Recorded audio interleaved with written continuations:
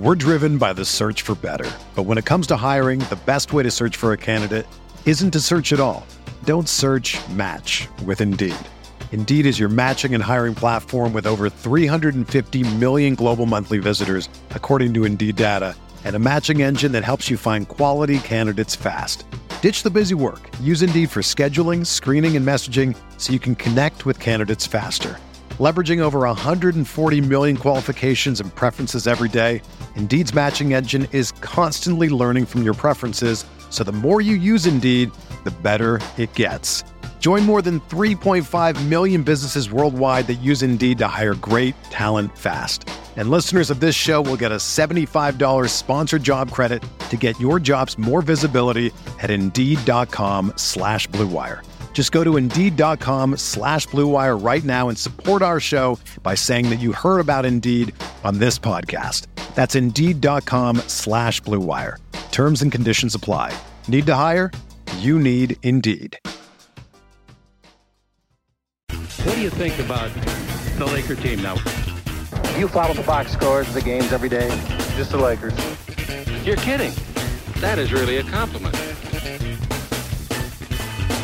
I was pleased to see you smile at the top of our show because once the game starts, you have a game face. You don't smile much out there. I don't think you have to do things for money anymore. Correct. What's up, Laker fans? Welcome to the Laker Film Room Podcast, brought to you by the Blue Wire Podcast Network. I'm Pete, joined as always by Darius and Mike. And in the last podcast, we talked about the difficulties of properly weighing how much the injuries matter so that we can avoid the pitfalls of blaming too much on the injuries, but also not enough on them. And I thought Darius really struck at the core of how to do that in the last show by saying it's through individual player evaluations.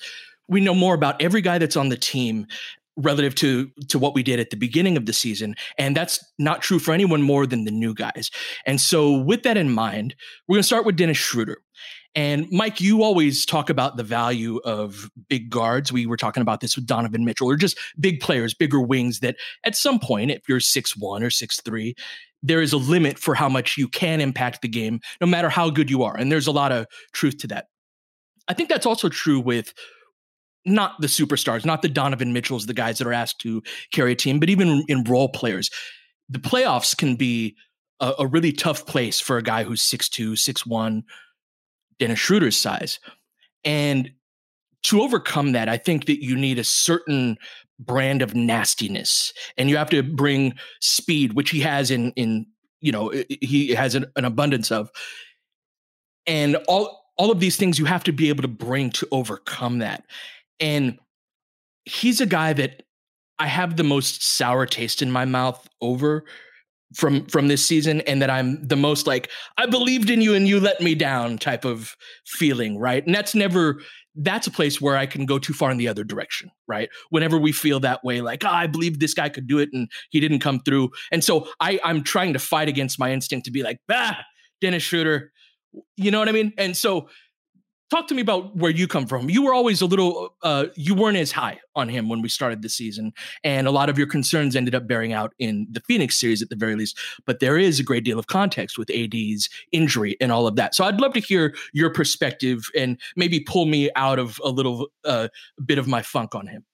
Well, I think that when we talk about players between the three of us, I don't know if people will be surprised or not to hear this, but I think we generally are going to agree. And so what ends up happening is I'll, like what you just said, to start it off, the fact that, okay, you were a little bit more down on him. I think I instinctively then will think of, okay, boom, I'm actually going to go, it's not so much the other way, but I think that since you're close enough, I think you could be persuaded over to lightening up a little bit on him. And to me, it's all based around, well, it's mostly based around the health and safety stuff. And that to me was where his season really turned. And I think that had we just gone back and listened to a podcast about Schroeder that the three of us recorded in February, it would have been pretty damn positive. And it would have been about how much he was hawking the ball on defense, how much he was competing, how this, of course, was epitomized by the play, which one of you, I think, selected as your favorite one of the year, the diving full out, right, for the ball. And like the get the 300 level on their feet type play. that we, of course, didn't get to witness this much, Pete. And I know that those kind of things, I know really those hit real Laker fans hard, because that's kind of part of what the team has been about over the years, on top of the stars, is making those kind of plays. So, and my thing with Schroeder in his size is that the size element can be made up for as long as you're not the primary option, and ideally not the second option on offense, where you have to be a guy that's going, like, I need you to create a shot against a loaded defense. I don't want that generally. And that even extends to the greatest players ever at that height, like, you know, a Chris Paul, or, you know, Allen Iverson's a little bit different, right? Because of his just insane level of athleticism at that height. But like that to me is the one thing. So if Schroeder is properly, in Darius parlance, slotted as the weak side guy that can attack a closeout or shoot a wide open like Rondo three, then great.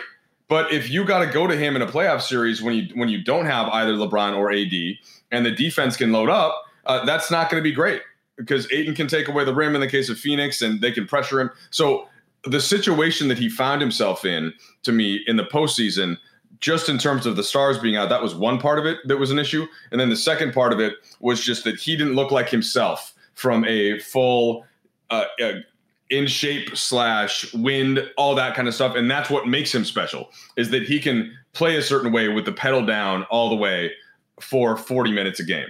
And he wasn't able to quite do that after he came back and had the 2 regular season games, and then game 1 started. So for all of those reasons, Pete, have found myself now almost needing to defend what Schroeder's season was, as opposed to our last memory of what it looked like in the playoff series. And I'm curious where both of you stand on that. So here's the thing with Dennis. I think Dennis is a good NBA player. He is a good NBA player. And he's a starting level player. The Lakers need good NBA players. They need good starting level players. What they also need are players who are going to be effective in the playoffs. And so, Pete, one of the things that you pivoted very quickly to what you need to succeed at that size is a certain amount of like nastiness. And like you went to like sort of physical and sort of like mental like approach, right? And I skew in the other direction a little bit. To me, if you're going to succeed at that height in the NBA, you definitely need the right mental approach. You also need a certain amount of physical skills in other areas that can compensate for your lack of size, right? Whether that's athleticism in the form of speed or leaping ability or like other physical attributes like length. And Dennis has a lot of that stuff. For me, though, what I want are high skill level and decision-making. Right? Because to operate at that size, you need a certain amount of craft and ability to say, you know what? These dudes are bigger than me, so I need to outthink them. Because at some point, your physical limitations are going to show up if you do not have the skill to back them in order to prop up that physical ability even more. Steph is bigger than Dennis Schroeder. And Steph is the ultimate outlier within this conversation because of just how great of a player he is. But I've always said that Steph's shooting ability and his skill work, his handle, it enhances his quickness. It enhances his sort of short area burst. Whatever physical attributes he has are propped up even higher because of the incredible skill level that he plays with. And Dennis... Can I jump in with one quick point on Steph? Please. So Steph is 6'3", and to me, that 2 inches between him and a 6'1" guy, like John Stockton was 6'1", Steve Nash, right? Like actually like maybe a little bit taller, but the guys that can actually execute that, to have those 2 inches, Darius, to me does make all the difference in the world between Dennis or even a guy that's Stockton's height that compensates with all the stuff you just said, all that stuff that Stockton had. Well, Chris Paul is about Dennis's size. Chris Paul, same thing. Chris Paul has all of he's the other guy, right? That has all of those compensatory skills and mental and all of it. And Chris Paul also too, like he's physically a different type of player. He is not as explosive as Dennis, but he's got more in his back pocket. So he's a stronger, more physical player. And last year's version of Rondo was sort of like that as well. Like he's a bit more just sturdy, even though Rondo earlier in his career was a bit more like Dennis, right? But it's hard to compare those eras because Rondo came up in a different era where different things were valued. And it's one of the reasons why over the last 4 to 5 years, Rondo's value plummeted to a certain extent. It was because he was viewed as a guy whose skill set did not evolve as the NBA changed around him. And the interesting thing is with Dennis, and Pete, you can answer this or we can get to this a little bit later, is that like one of the reasons why we were high on Dennis, at least I was that there seemed to be real growth in his game from OKC. Like he had sort of an outlier shooting year, right? Like his 3-point shooting was better. His overall offensive efficiency was better. He shot better from two. Like I'm looking at his stats right now. In the 2019-20 season in OKC, he shot 38.5% from three. He made 51.3% of his 2-point shots, right? This year with the Lakers, he was back down to 33.5% from three and 47.6% on his 2-point shots. Those last two numbers with the Lakers, those are right in line with his career averages. Like they're almost right to the 10th of a percentage point. They're like right there. And so I wouldn't even necessarily say Dennis Schroeder had a bad year. He had a worse year than the year before, which I think impacted the player impacted our thought process on the player, at least for me, that I thought the Lakers were getting. I thought we were getting a player more on the ascension, and he sort of reverted back to some of the career norms that makes him a good NBA player, but not someone who I felt like was a true difference maker. And slotting can account for some of that, but it doesn't account for all of it. You know what I mean? Absolutely. And so part of it is just a difference in offense. In OKC, you had Chris Paul, SGA, and Dennis. And so that offense was very much built around ball screens. You have somebody on the court, usually two guys on the court at any given time. We're seeing the value of that in Phoenix right now, that can run a pick and roll at a high level, one on one side of the court and one on the other. And that was the nature of how the offense was built. When you come to the Lakers, the offense is built around the skill sets of LeBron and AD.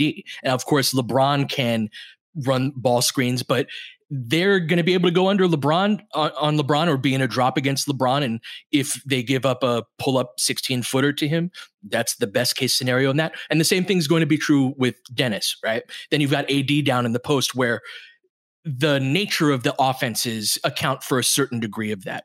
That said, do you still have those numbers pulled up, D? If you do, what did he shoot in the playoffs in that series against Houston? So last year, 7 playoff games, field goal percentage overall, 40.4.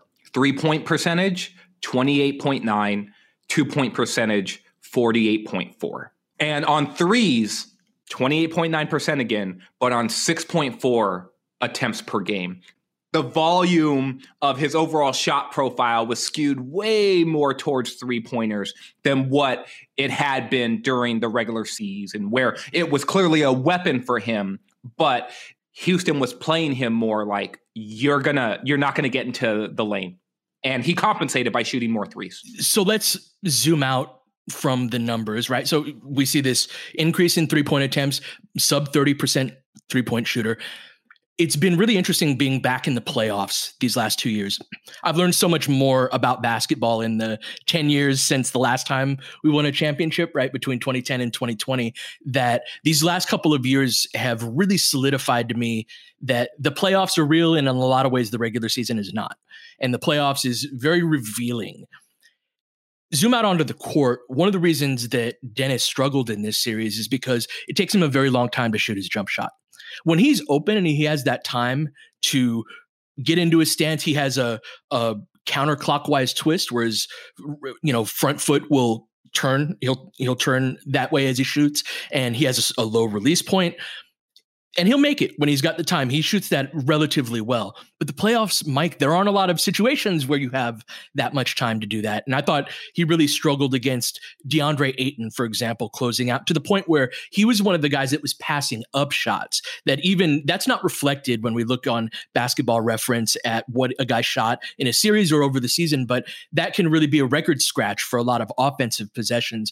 And so for me, going back to Darius's point about you can be 6'1", but you need to have a certain skill set and a certain decision-making component if you're going to be that, along with the nastiness that I was talking about, that mentality. And so that's my concern going forward with Dennis in the playoffs is that's his form on his jumper, Mike. He's not going to be a quick release guy at any point soon. So can he thrive in the playoffs as a third guy with such a slow load on his jumper?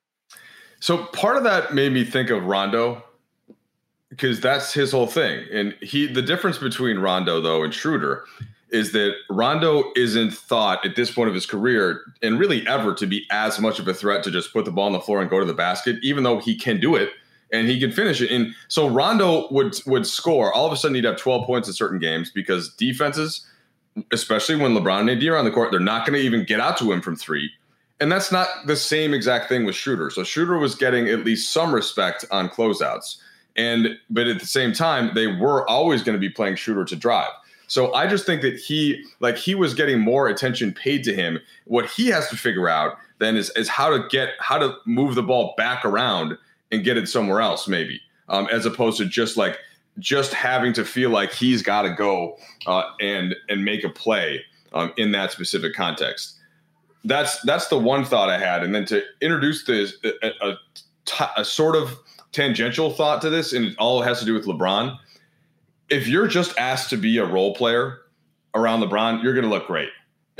Caruso is such a good example of this. KCP, get open from three, cut back door, but you're not. The expectations aren't that you're going to have to do a lot more. If you are Kyle Kuzma in 1920 or Schroeder last year, and you're sort of expected to be more than a role player, but AD is also there, who's that second star.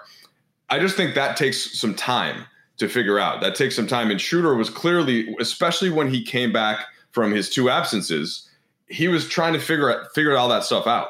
And then in the playoff context, I thought he was especially a little bit unsure of when to attack and when to shoot. And it just wasn't that clear. So the optimistic part of me, and I know that you can make counter arguments to this.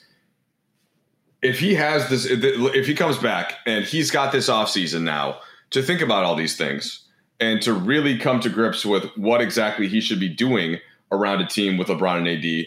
And then also he has all this fire, which we heard in his exit interview. He is desperate now to erase this. He really sold the I'm going to get better. I promise. You guys will see. And I just love that in general.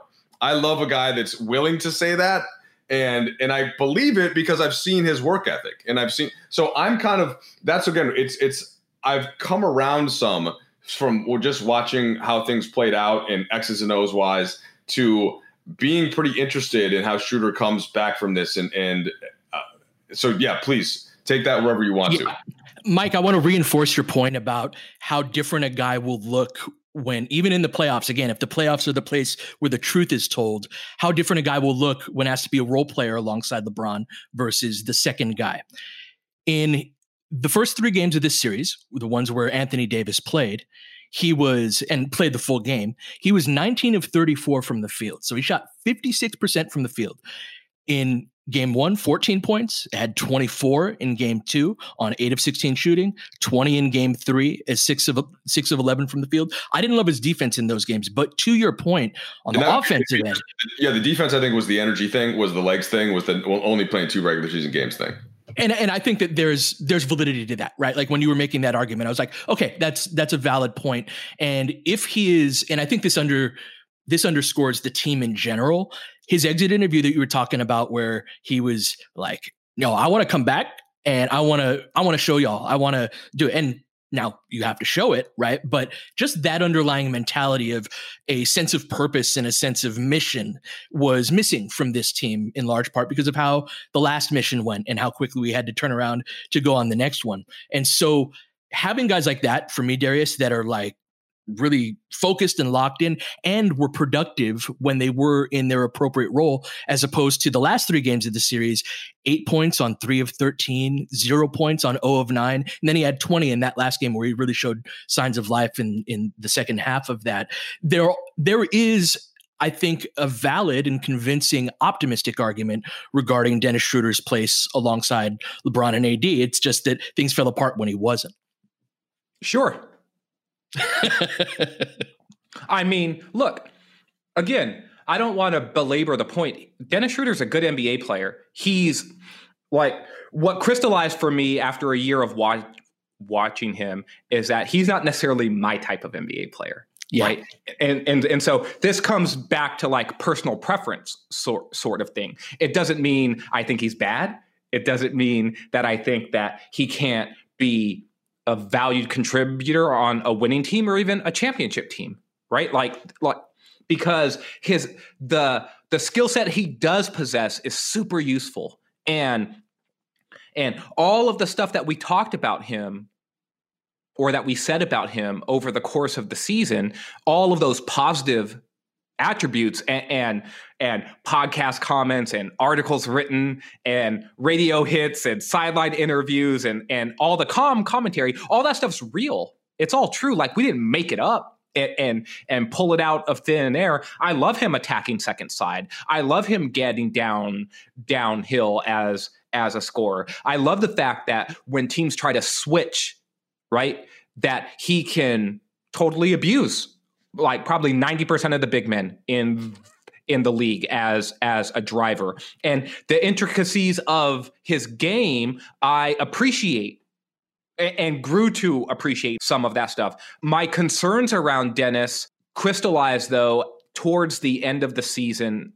I would say in the second half of the season, where it came to more possession-to-possession decision-making.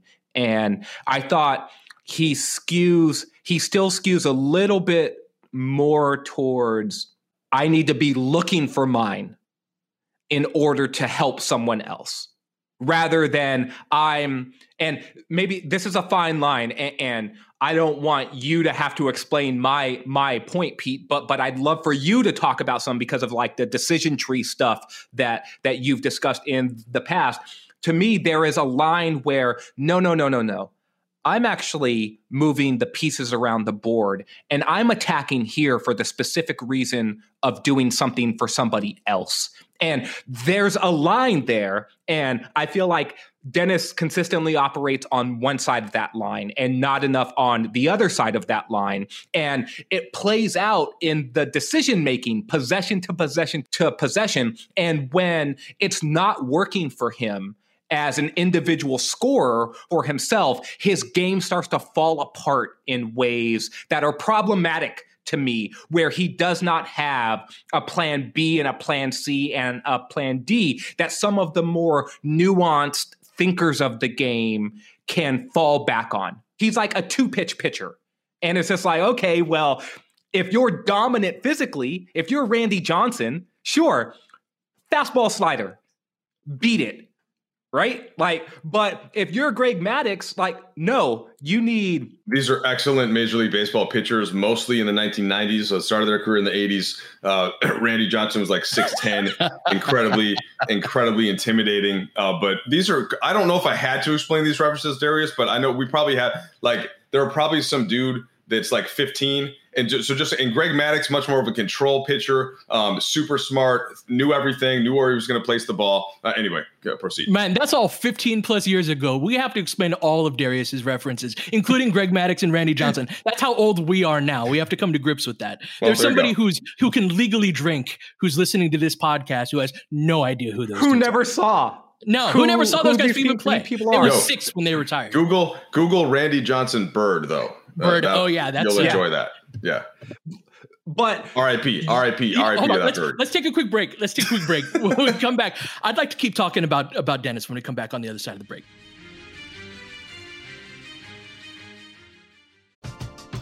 We're driven by the search for better. But when it comes to hiring, the best way to search for a candidate isn't to search at all. Don't search, match with Indeed. Indeed is your matching and hiring platform with over 350 million global monthly visitors, according to Indeed data, and a matching engine that helps you find quality candidates fast. Ditch the busy work. Use Indeed for scheduling, screening, and messaging so you can connect with candidates faster. Leveraging over 140 million qualifications and preferences every day, Indeed's matching engine is constantly learning from your preferences, so the more you use Indeed, the better it gets. Join more than 3.5 million businesses worldwide that use Indeed to hire great talent fast. And listeners of this show will get a $75 sponsored job credit to get your jobs more visibility at Indeed.com/Blue Wire. Just go to Indeed.com/Blue Wire right now and support our show by saying that you heard about Indeed on this podcast. That's Indeed.com/Blue Wire. Terms and conditions apply. Need to hire? You need Indeed.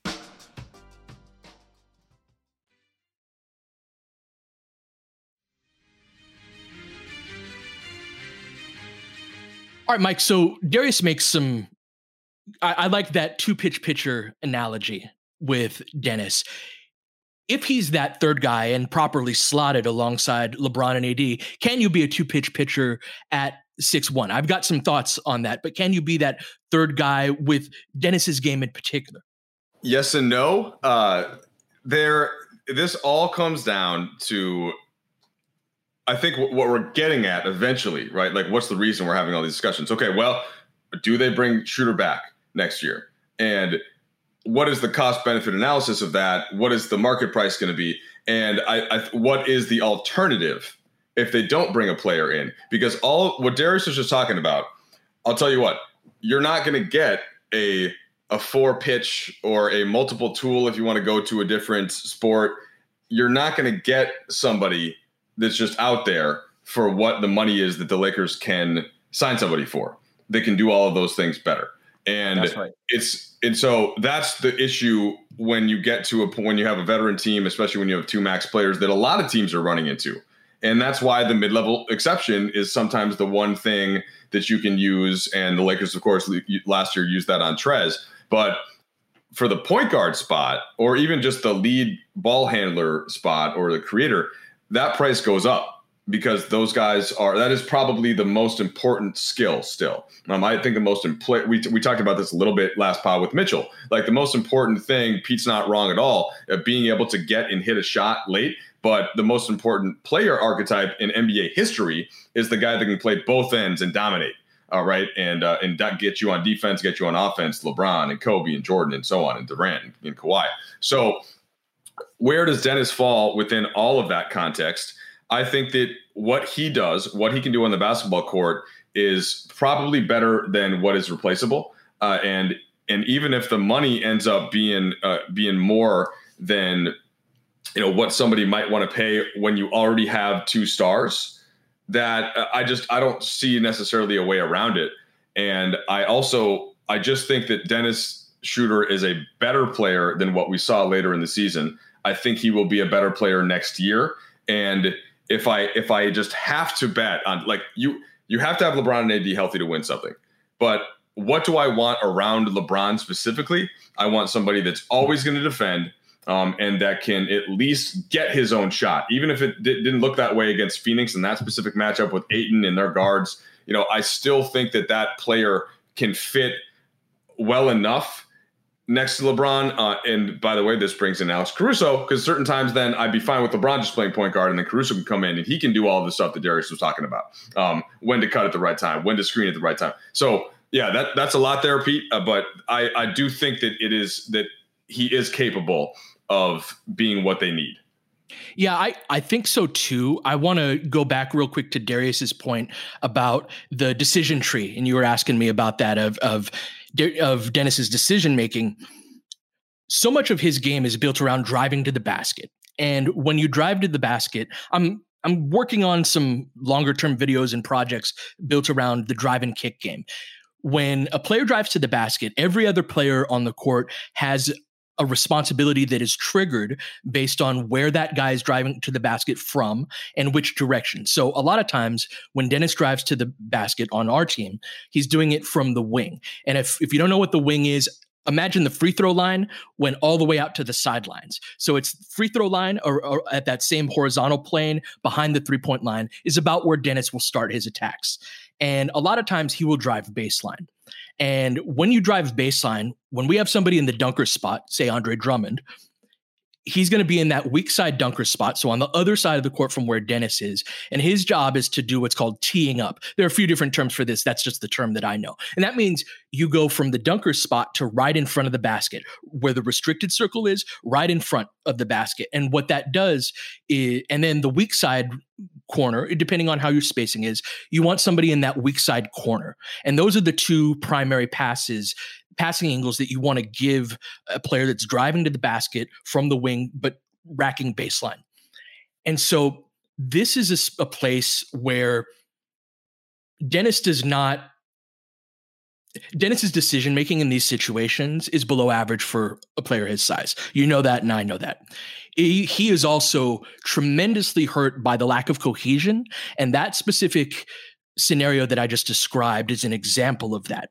Is when you have two new players that have not played with each other barely at all, when the timing on that tee up by Drummond or several of our other players, because of, again, the lack of, guys playing with each other, there's a timing to that where when Phoenix does that, when Devin Booker is racking baseline from the wing, DeAndre Ayton has done that hundreds, if not thousands of times over the course of the season. He knows Booker's tendencies. He knows when he's going to do it. He knows the pace that he's going to do it at and can settle into that passing window that's naturally created. That's why you have a guy tee up from that spot in a way that maximizes the open spacing.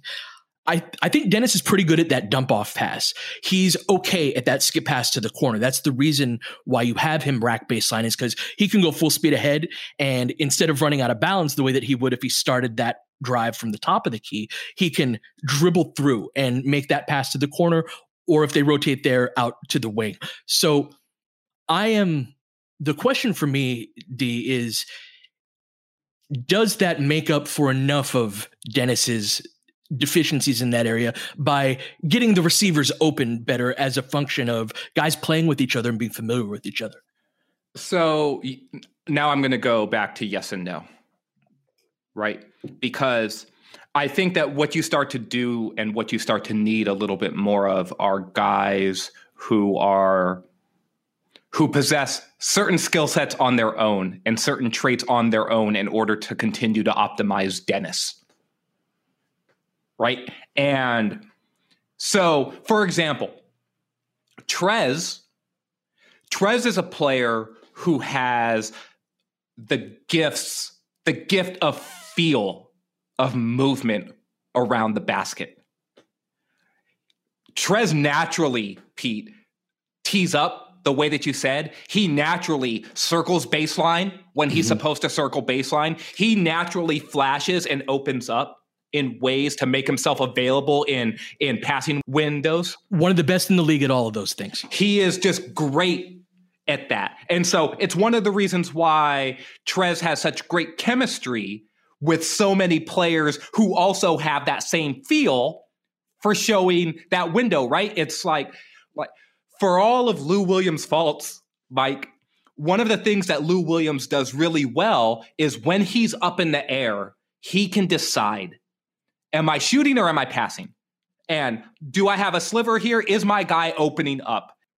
So he had great feel with Usually Trez. Usually shooting. Mike can't give Lou no love. Usually shooting, but Mike's right. Usually shooting. But it's the threat of that shot, too, that makes it so that when he does dump off, that guy is open. But if you have a guy with less feel than Trez, I guarantee a couple of those passes go off a dude's back or hit him in the shoulder. Well, hands, too, right? Trez has great hands. That might hit somebody's ankles or knees if that dump off pass is a little bit off. So now I'm going to contrast that with Andre Drummond. Drummond has less feel than Trez does for those movement things around the basket on how and when to open up, when to circle and when to plant, when to open up.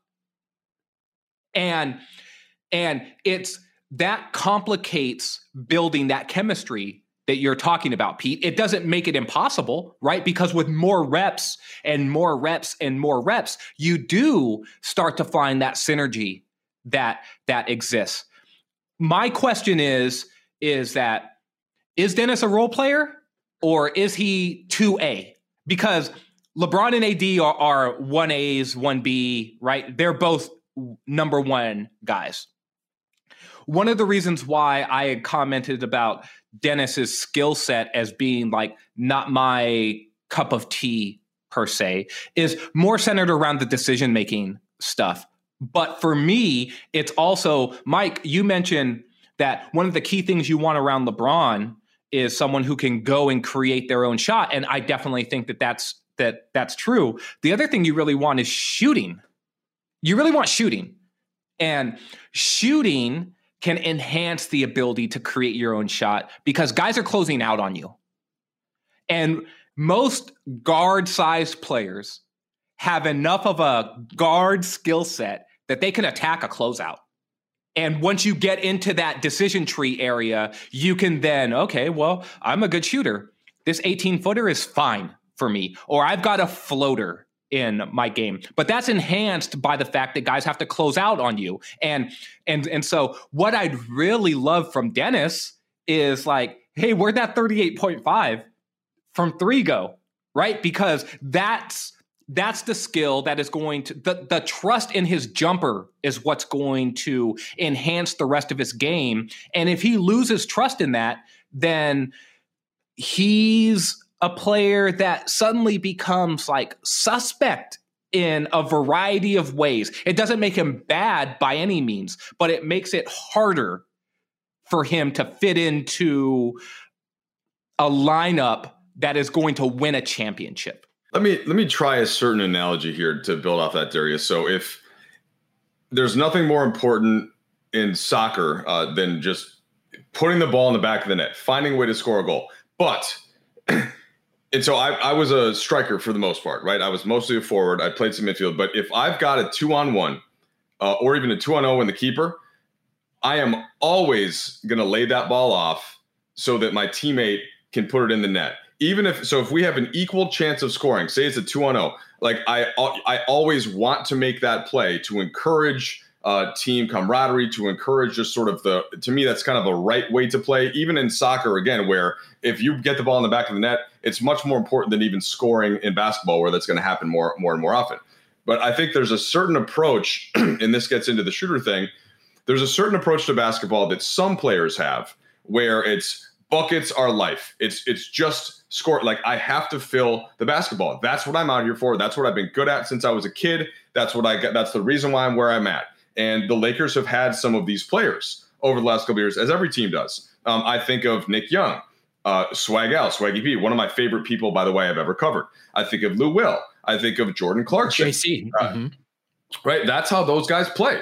And Schroeder is not that. Like, he is not just out there, I think, thinking that scoring is the way. I think that I'd love to sit down with Dennis and talk to him a lot more about sort of the first time he was exposed to basketball. How much more was he playing soccer in Germany? How much, like, what was the concept of the coaching that he was taught? Like, how does he feel about the game? Because I do sometimes see different styles even within a basketball game from Dennis. But I don't think he's just that pure kind of only out there to get a bucket.